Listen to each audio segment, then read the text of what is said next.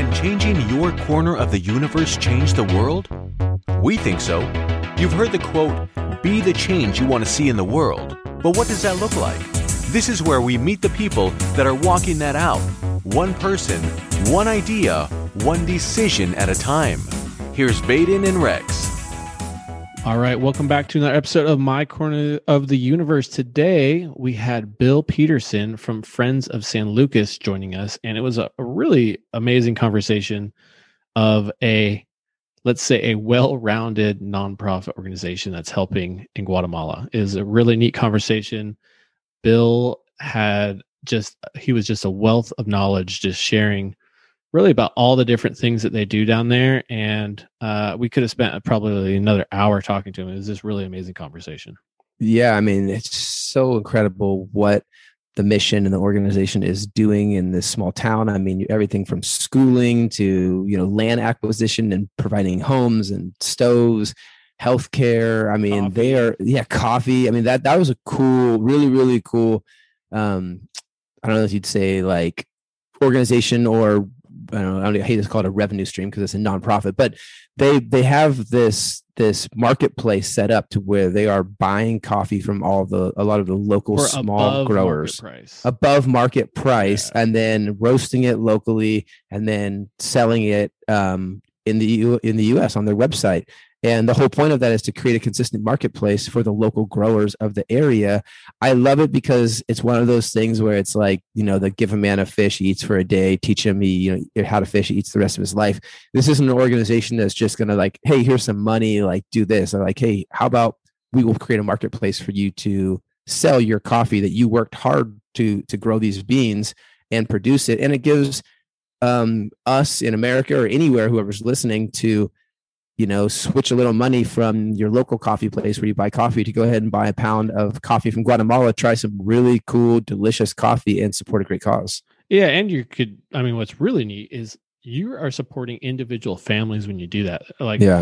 When everyone thinks of coffee production, they think of these giant, in this case, down there's a lot of plantations. Well, this organization has been buying the plantations and giving that land back to individual families. And so you could have a family on a 1/4 acre plot producing coffee that they sell back and at above market price. And so when you're purchasing, you could be potentially getting coffee from a local family down there in Guatemala. It's a really neat program. And like you said, Vaden, this is a way that, everyone that's listening is probably already buying coffee, whether it's like you said, Pete's or Costco or wherever they're getting their coffee. Like they're selling it at a really reasonable price, and you're supporting the organization and local families. It's just like a win-win-win.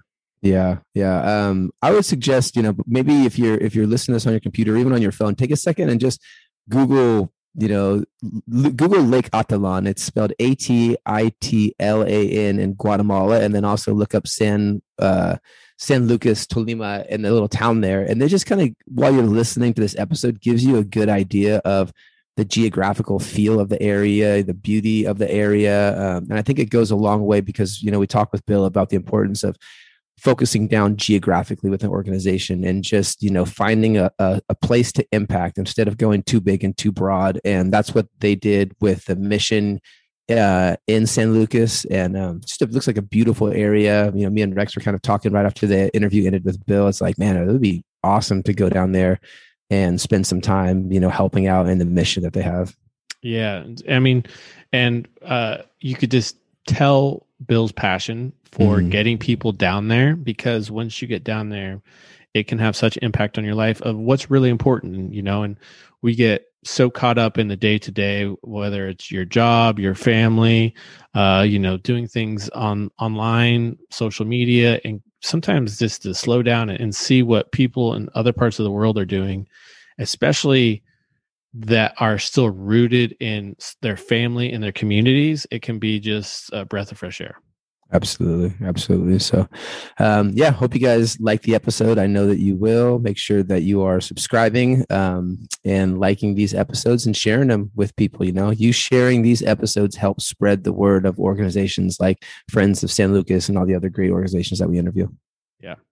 Welcome to another episode of My Corner of the Universe. Today we have a really exciting guest to share with you all. His name is Bill Peterson. Bill is going to be talking to us about the Friends of St. Lucas organization. You guys are going to learn a bunch on this episode of a region and an area that you might not be familiar with.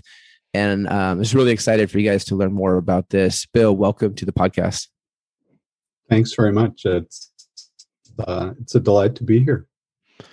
So, Friends of San Lucas, tell us a little bit about the organization and how you guys got started, and filling people in that aren't familiar with what you guys do. Sure, I will do that. So it is Friends of San Lucas. So one of the challenges of working biculturally is that when to use native languages, when to use language of origin, and etc. So we are Friends of San Lucas, not Friends of St. Lucas. Oh, sorry about that. That's fine. San Lucas Toloman is the name of the town where we work. So Friends of San Lucas is a U.S.-based nonprofit whose primary goal is to support the work of what we call the mission in San Lucas Toloman in Guatemala in the Western Highlands.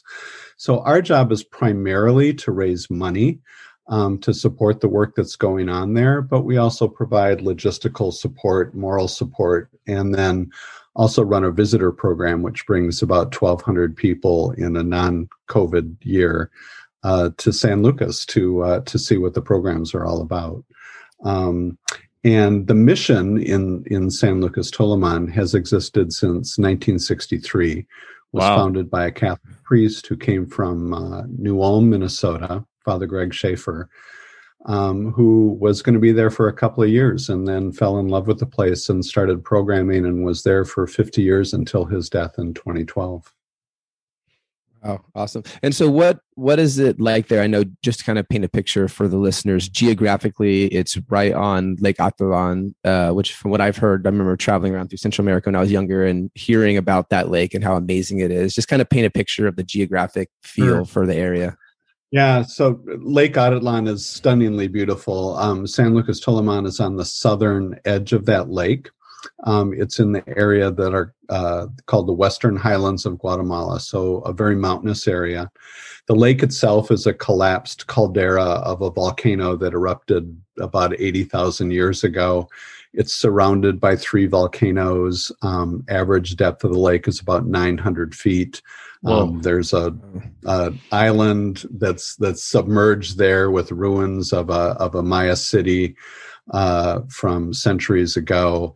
And it just has these incredibly beautiful vertical mountainsides that go up from that area. It's about 5,000 feet in elevation, and it's primarily a coffee growing region. And then as you go south out of San Lucas, you drop down in elevation to the Pacific Plateau, where primarily rubber, bananas are grown, and it's geographically incredibly gorgeous, and just culturally very, very interesting as well. But yeah, I, like many people, I think Guatemala, I think coffee, so that makes sense that it's a coffee region there. Well, how many people live in San Lucas? So San Lucas Toloman is about 20,000 people, and the mission serves the town, but also all the communities that are in the municipality. So that's about 16 other communities with about another 20,000 people in them. So about 40,000 people total in that area. The communities, that's a whole history of itself in terms of communities, what are now communities, which were coffee plantations, or we call them fincas. And that's another whole piece of the puzzle in terms of the work that the mission does. But the mission is really focused geographically in that area, in the municipality of San Lucas, with all of its programs. And is it pretty is it pretty predominantly Mayan descent? Like, would you say 90%, close to 100%? Like, what's the demographic like?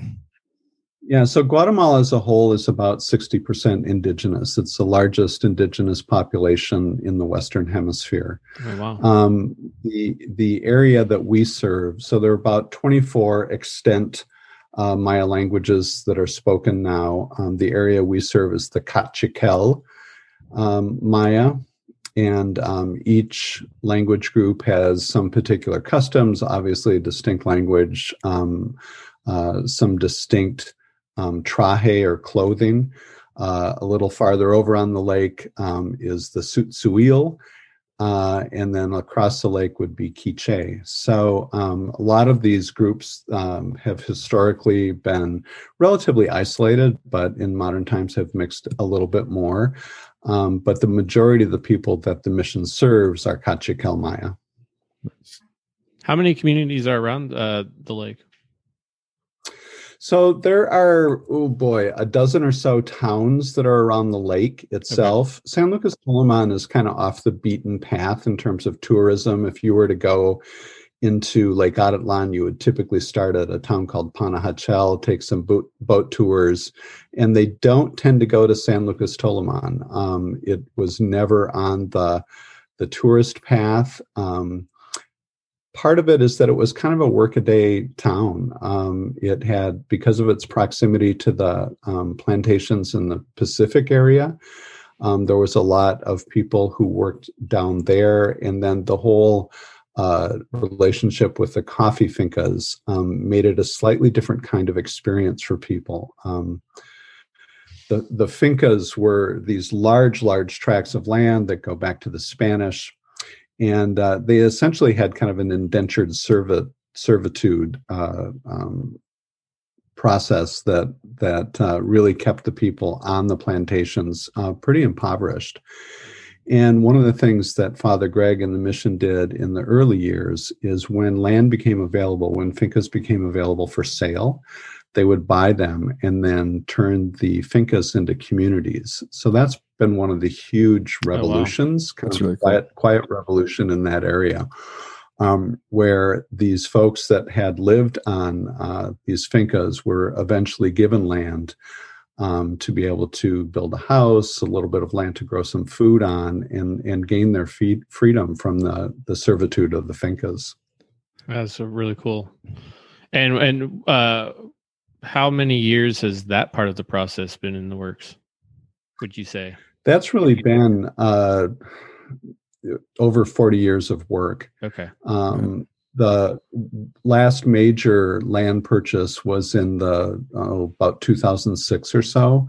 The Finca Providencia was purchased and then turned into 4 communities, Toltoya, Tierra Santa, Porvenir, and Nueva Providencia. And those were the most recent communities developed. They're actually called the model communities because they were developed with the most intentionality, especially Toltoya, Tierra Santa, and Porvenir.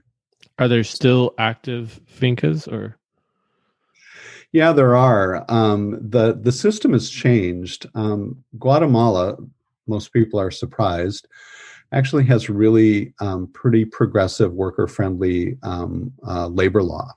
It dates from the 50s and the revolution of President Arbenz.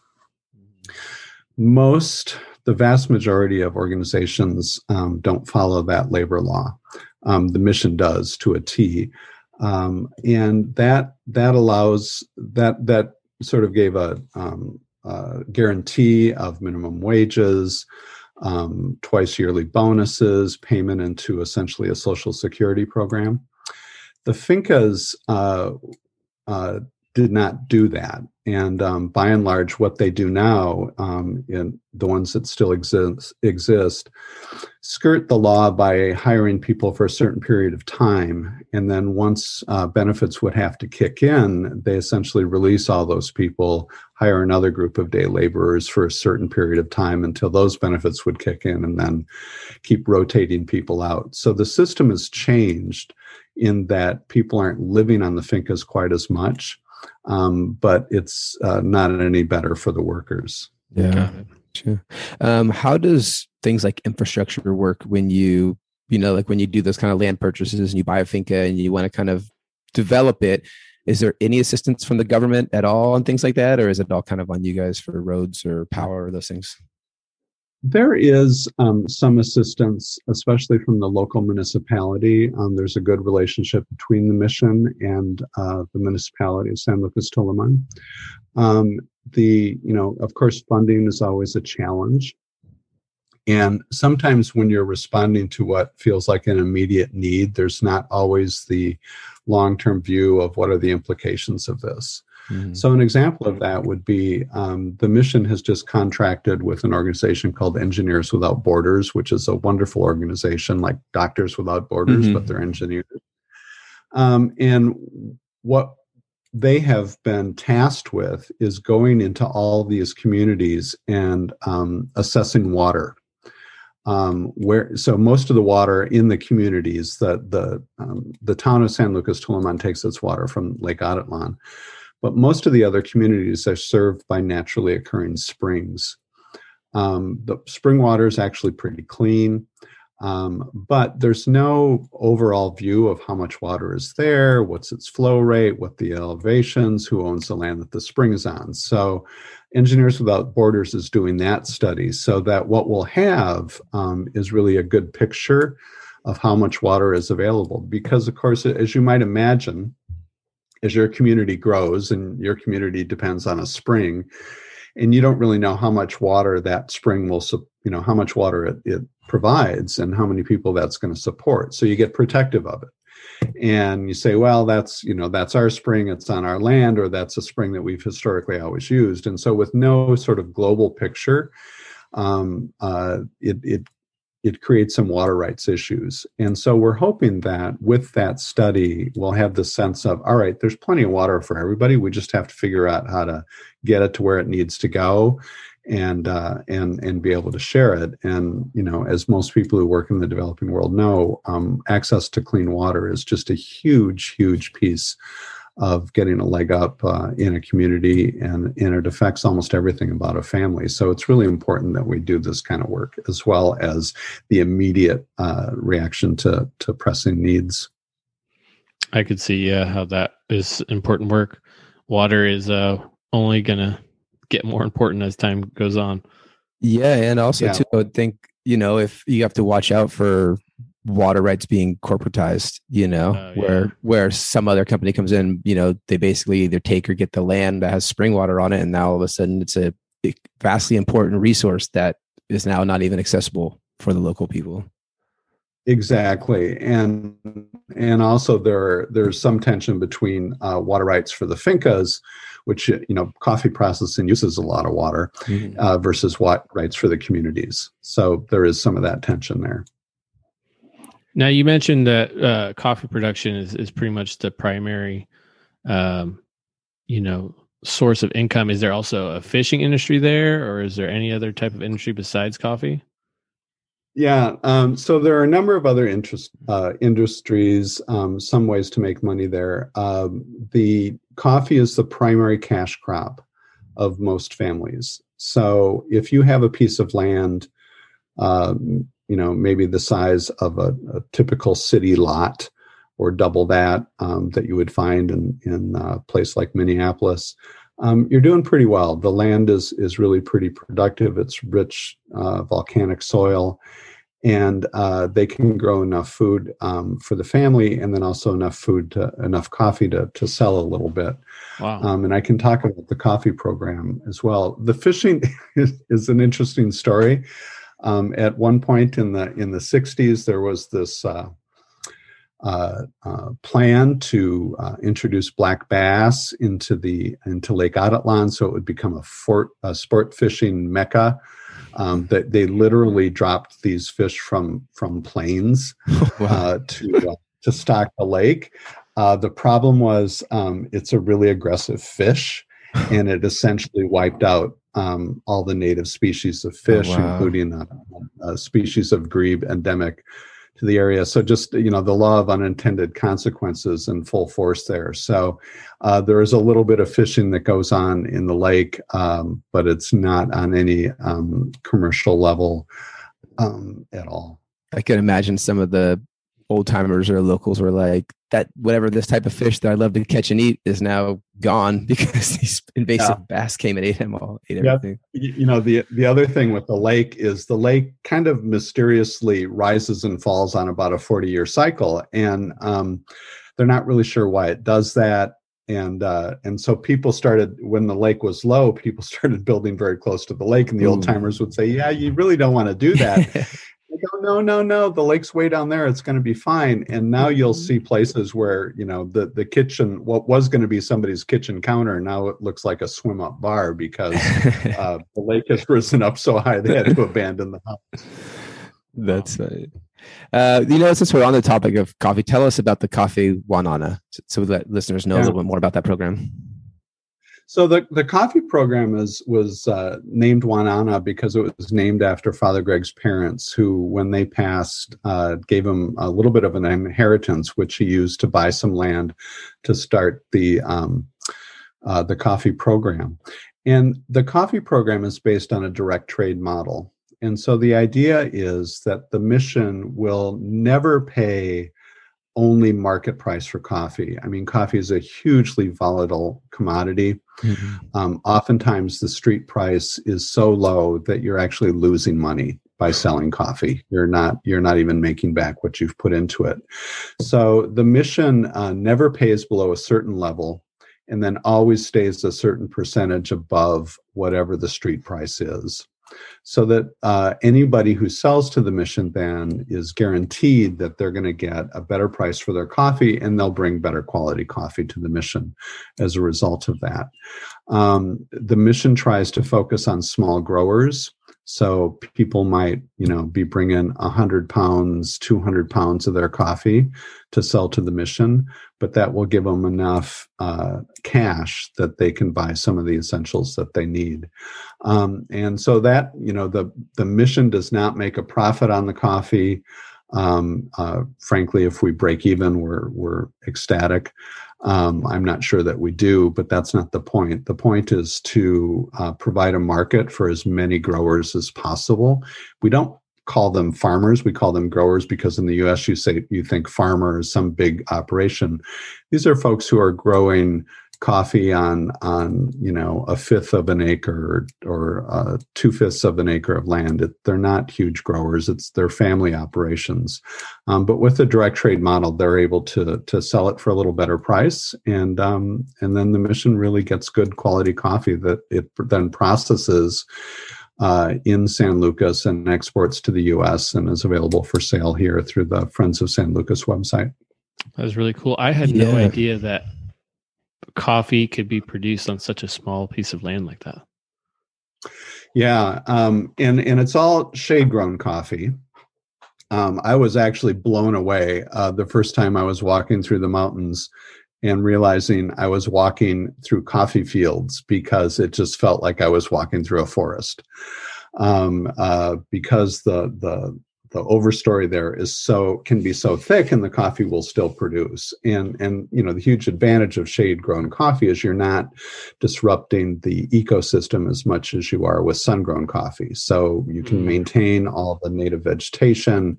You can have bananas, avocados, and other things growing there as well. And then it creates the habitat that you need for bird migration,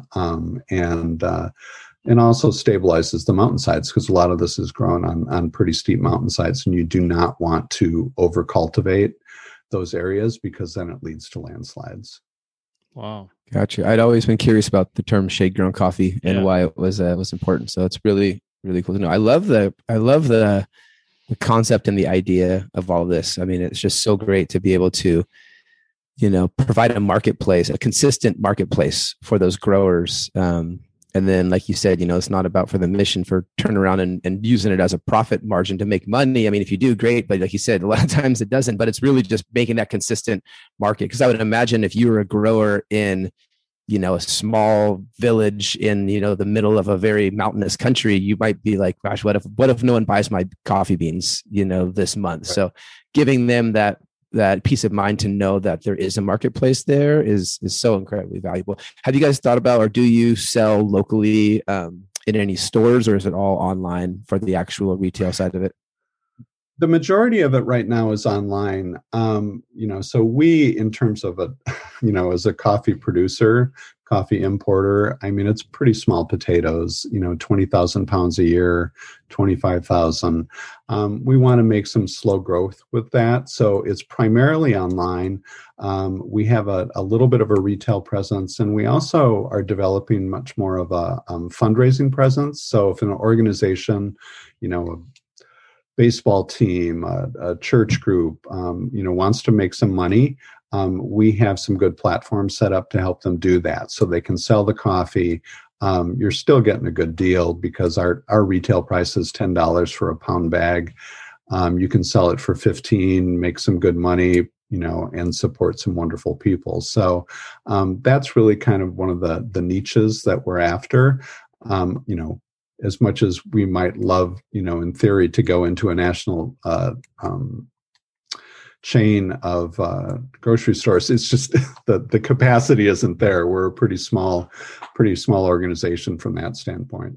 And you guys do the roasting, or is that another part of the whole production down there? Yeah. So some of the coffee is roasted in San Lucas. So it's roasted and packaged, sold in either ground or whole bean form. And then we also import what we call oro, what most people might call green. Oro is the Spanish for gold. And then sell that to people who roast here. And they're developing some new markets. There's a new honey coffee, which is processed in a slightly different way, so it retains a little bit more of the natural sweetness, the coating that's on the bean. There's going to be some experimenting with what's called natural coffee, which it retains more of the husk. And then we also just developed a single serve form of this because we're waiting to be able to do single serve in a compostable cup, and now have that available for people who use single serve machines like Keurig machines. Wow. Oh, very cool. Is it on the kind of stronger end of coffee, or what is it as far as like the strength? There's a medium roast. There's a dark roast. It's so interesting. The folks who run the coffee program in San Lucas, they can't believe that we would put cream in coffee, and they kind of raise their, kind of do an eye roll. Yeah, when we want the dark roast, because it's like they're saying you're losing the flavor. I mean, they are all about this, that really getting the flavor, and the coffee tests really well, in the excellent range, scores of 85, 90 on a scale of 100. And they're like, boy, you put milk in that, you're just kind of losing the flavor. You roasted too much, you're losing the flavor. It's like, what are you people doing? And they are they've actually won awards for the brewing process, right? Just making the cup of coffee. They've won awards for whole process, in terms of just getting the exact amount of coffee, the exact amount of water, the exact temperature of water. Yeah. The whole thing, and to watch them go through this process, it's like watching a surgeon perform surgery. Wow. I mean, they're just doing it they're so meticulous about it, but it produces an amazing cup of coffee. Well, I would say the slow drip. How is that produced? What's the winner there? Well, the process that they use that they won the award for is called a Chemex, which sounds like it's chemical, but it's not, which is essentially a drip. It's a form of drip coffee. They also say things like, don't reheat the coffee, don't put it in the microwave. I mean, they would be horrified at how I drink coffee. Well, I think it's an awesome program, a great way for anybody listening that wants to support really cool. the organization. I mean, I bet you most people listening drink coffee, right? Almost everybody does.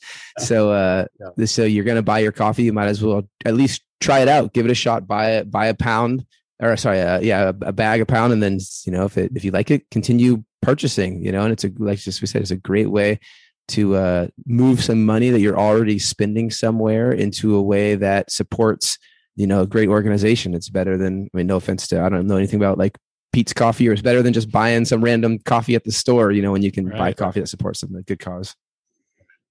Right. And when is, just out of curiosity, when is harvest season for coffee? Is that So harvest season in that area is about December through February. The rainy season it's starting a little earlier these years, but April, May would be typical. So rainy season, what they call winter, runs May through October-ish, more or less, and then you get the dry season and the harvest season. U.S. schools follow an agriculture calendar; theirs do as well. So their schools are out in October, end of October, November, December for harvest. So everybody can pitch in, work in harvesting coffee and other things, and then the season starts over again. Got it. Okay. I wanted to circle back just again, kind of the on the ground talk about, San Lucas Tolima of like, and the mission of, just paint a little bit more of all the things that the organization and the mission does, helping, your everyday person. Is there, some sort of schooling? Is there, like obviously there's the Cafe Juan Ana, that's pretty awesome. There's the fincas. Just kind of talk a little bit more about all the different aspects and how it impacts that small town in such a rural area. Yeah. So the mission has a number of different programs. There is a school, an education program, goes pre-K through grade 6. The younger grades are Montessori based. It's one of the few Montessori based schools in the country, and it really has done a remarkable job. It was started because in the late 60s, indigenous children were not educated. They were not allowed into the public school system. And so this school was started primarily to educate indigenous kids. And the cool thing is that most of the teachers now are indigenous, are graduates of the school. So it's really come full circle. Everybody is scholarshiped in the school. So it costs virtually nothing to go to the school. And it's really a great curriculum, dedicated teachers, and really just an incredible, wonderful staff, and doing really creative work. How many kids are doing that? 625, 650. Wow. Oh, awesome. Doing distance learning course right now, which for them, because of there's really not much in terms of infrastructure with technology, really means delivering homework and working with the parents and working with the kids in very small groups. So it's been a tough year for them. What's COVID been like for them down there? Yeah, it's tough. A lot of underreporting and a really rocky start to a vaccination program. It's pretty tough right now. I bet. Which can lead me to talk a little bit about the healthcare program, which is one of the other really large programs that the mission runs. So there's a clinic, staff of about 30, all the resources you would expect in a regular clinic and hospital, run by a wonderful man, Dr. Rafael Toon, who's from San Lucas and is the medical director. And that program, the healthcare program, touches about 20,000 people a year in that area. Another large part of the healthcare program is a health promoter program. So every one of the communities has 2 or 3 trained health promoters who are trained to identify illnesses, make the appropriate referrals. They also run a diabetes program and a child nutrition program. And the child nutrition program has reduced childhood deaths of children under 5 due to malnutrition by 80%. It does a wonderful job. It uses a web-based app to track height and weight and identify stages of malnutrition. And then the third piece of the healthcare program is our visiting surgical and medical groups. So medical groups from the U.S. would come and run clinics in the communities. Surgical groups perform surgeries in the clinic. And the medical groups then use a electronic medical record system that allows for continuity of care, because you're able to track a patient's diagnoses, you're able to track what medicines have been prescribed for that person. And so since each community is visited 3 or 4 times a year, they're able to provide continuity of caring for the patients. So if you're getting a little noise behind me, I'm going to go take care of that. Oh, you're good. Yeah, don't worry about it. You're good. You're fine. Yeah. Oh, okay. All right. Okay. Yeah. You're good. And other programs, there's a charity program which provides some direct aid to the most vulnerable. There's a construction program which builds both homes. We build about 80 homes a year, and then also several hundred fuel-efficient stoves every year, which have a huge impact on the health of families. What kind of stoves are those? Wood stoves or? Yeah. Okay, got it. They burn wood. They're built out of fire brick and concrete block, and then they're vented to the outside. Traditionally, you would cook over an open fire inside the house, which of course led to respiratory disease, a lot of eye problems, burns, and is a very inefficient use of wood. And so the stoves, which are block and brick, and then have a metal plancha, which is the cooking surface, are vented to the outside. They reduce fuel consumption by about 50%, cool. Which means less deforestation, which means fewer landslides. So there's just a huge, and the mission builds about 400 to 500 stoves a year. The homes are either simple wood homes with concrete floors. They all come with stoves. Hybrid home, which is part concrete block and wood, and then a block home, which is a larger, about 540 square foot home. And what homes get built depend on land ownership. You typically will not build a block home on land that is rented because someone will show up and bump the family off, or move them off the land. Yeah, take the house. And the other. Yeah, and take their house. So the other homes we will build on rented land, usually working with the landlords to make sure that there is a long-term lease in place for the family. The Women's Center provides classes for women, and it's just a beautiful place to gather. They do classes in sewing, weaving, and cooking. And it's really just a place. It's a very patriarchal culture. It's unusual for women to gather in groups as women outside the home, and this really provides a place for them to do that. So it's that, and then the visitors program, which brings about 1,200 people from the U.S. a year in a non-COVID year to San Lucas to volunteer with the programs, learn about Maya culture.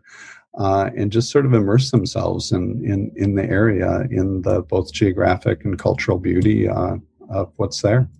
Wow, that is impressive. So you much, guys have a lot going on. I mean, we talk to a lot of nonprofits, and for you to have so many different ways that you're impacting that community is very, very impressive. So it feels an honor, and obviously this has been developed over 50 plus years now. We all stand on the shoulders of the giants who put this together, the priests and the school sisters of Notre Dame, who did so much formative work in the 60s and 70s. And but I kind of say if you can't find a program here that interests you, you're not looking hard enough. Yeah. There's incredible breadth to what the mission does. And I think there's a huge advantage in focusing geographically and just say, this is the area that we serve. These are the people we serve. We're going to respond to what's going on there. And they know we're not going away. They know that the mission is there. They know that Friends of San Lucas will continue to support it. And, all of these programs, so it's about 110 mission employees. The face of the delivery of the services is always Guatemalan. So it's really Guatemalans working with and for Guatemalans. And we take a backseat to that, and we provide, the support we can to make sure it all happens.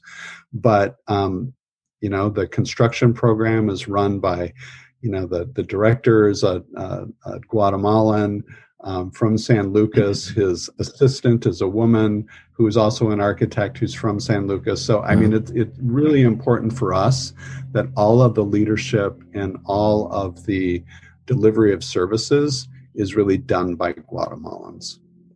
Wow. Yeah, that's so important. That you're able to cultivate that not just Guatemalans, but sounds like even directly from the village too. There's a lot of trust built in there, I'm sure.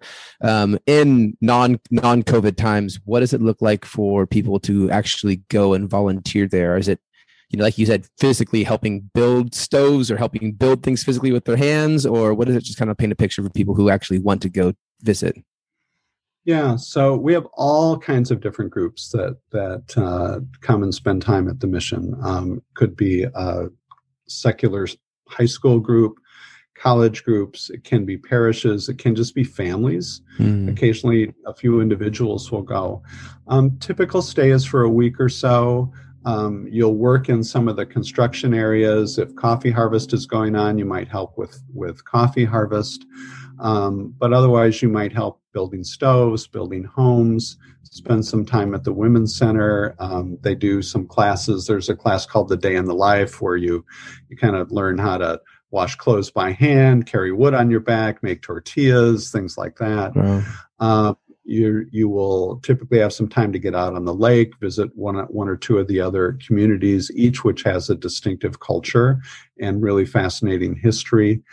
And just kind of immerse yourself and be alongside the people.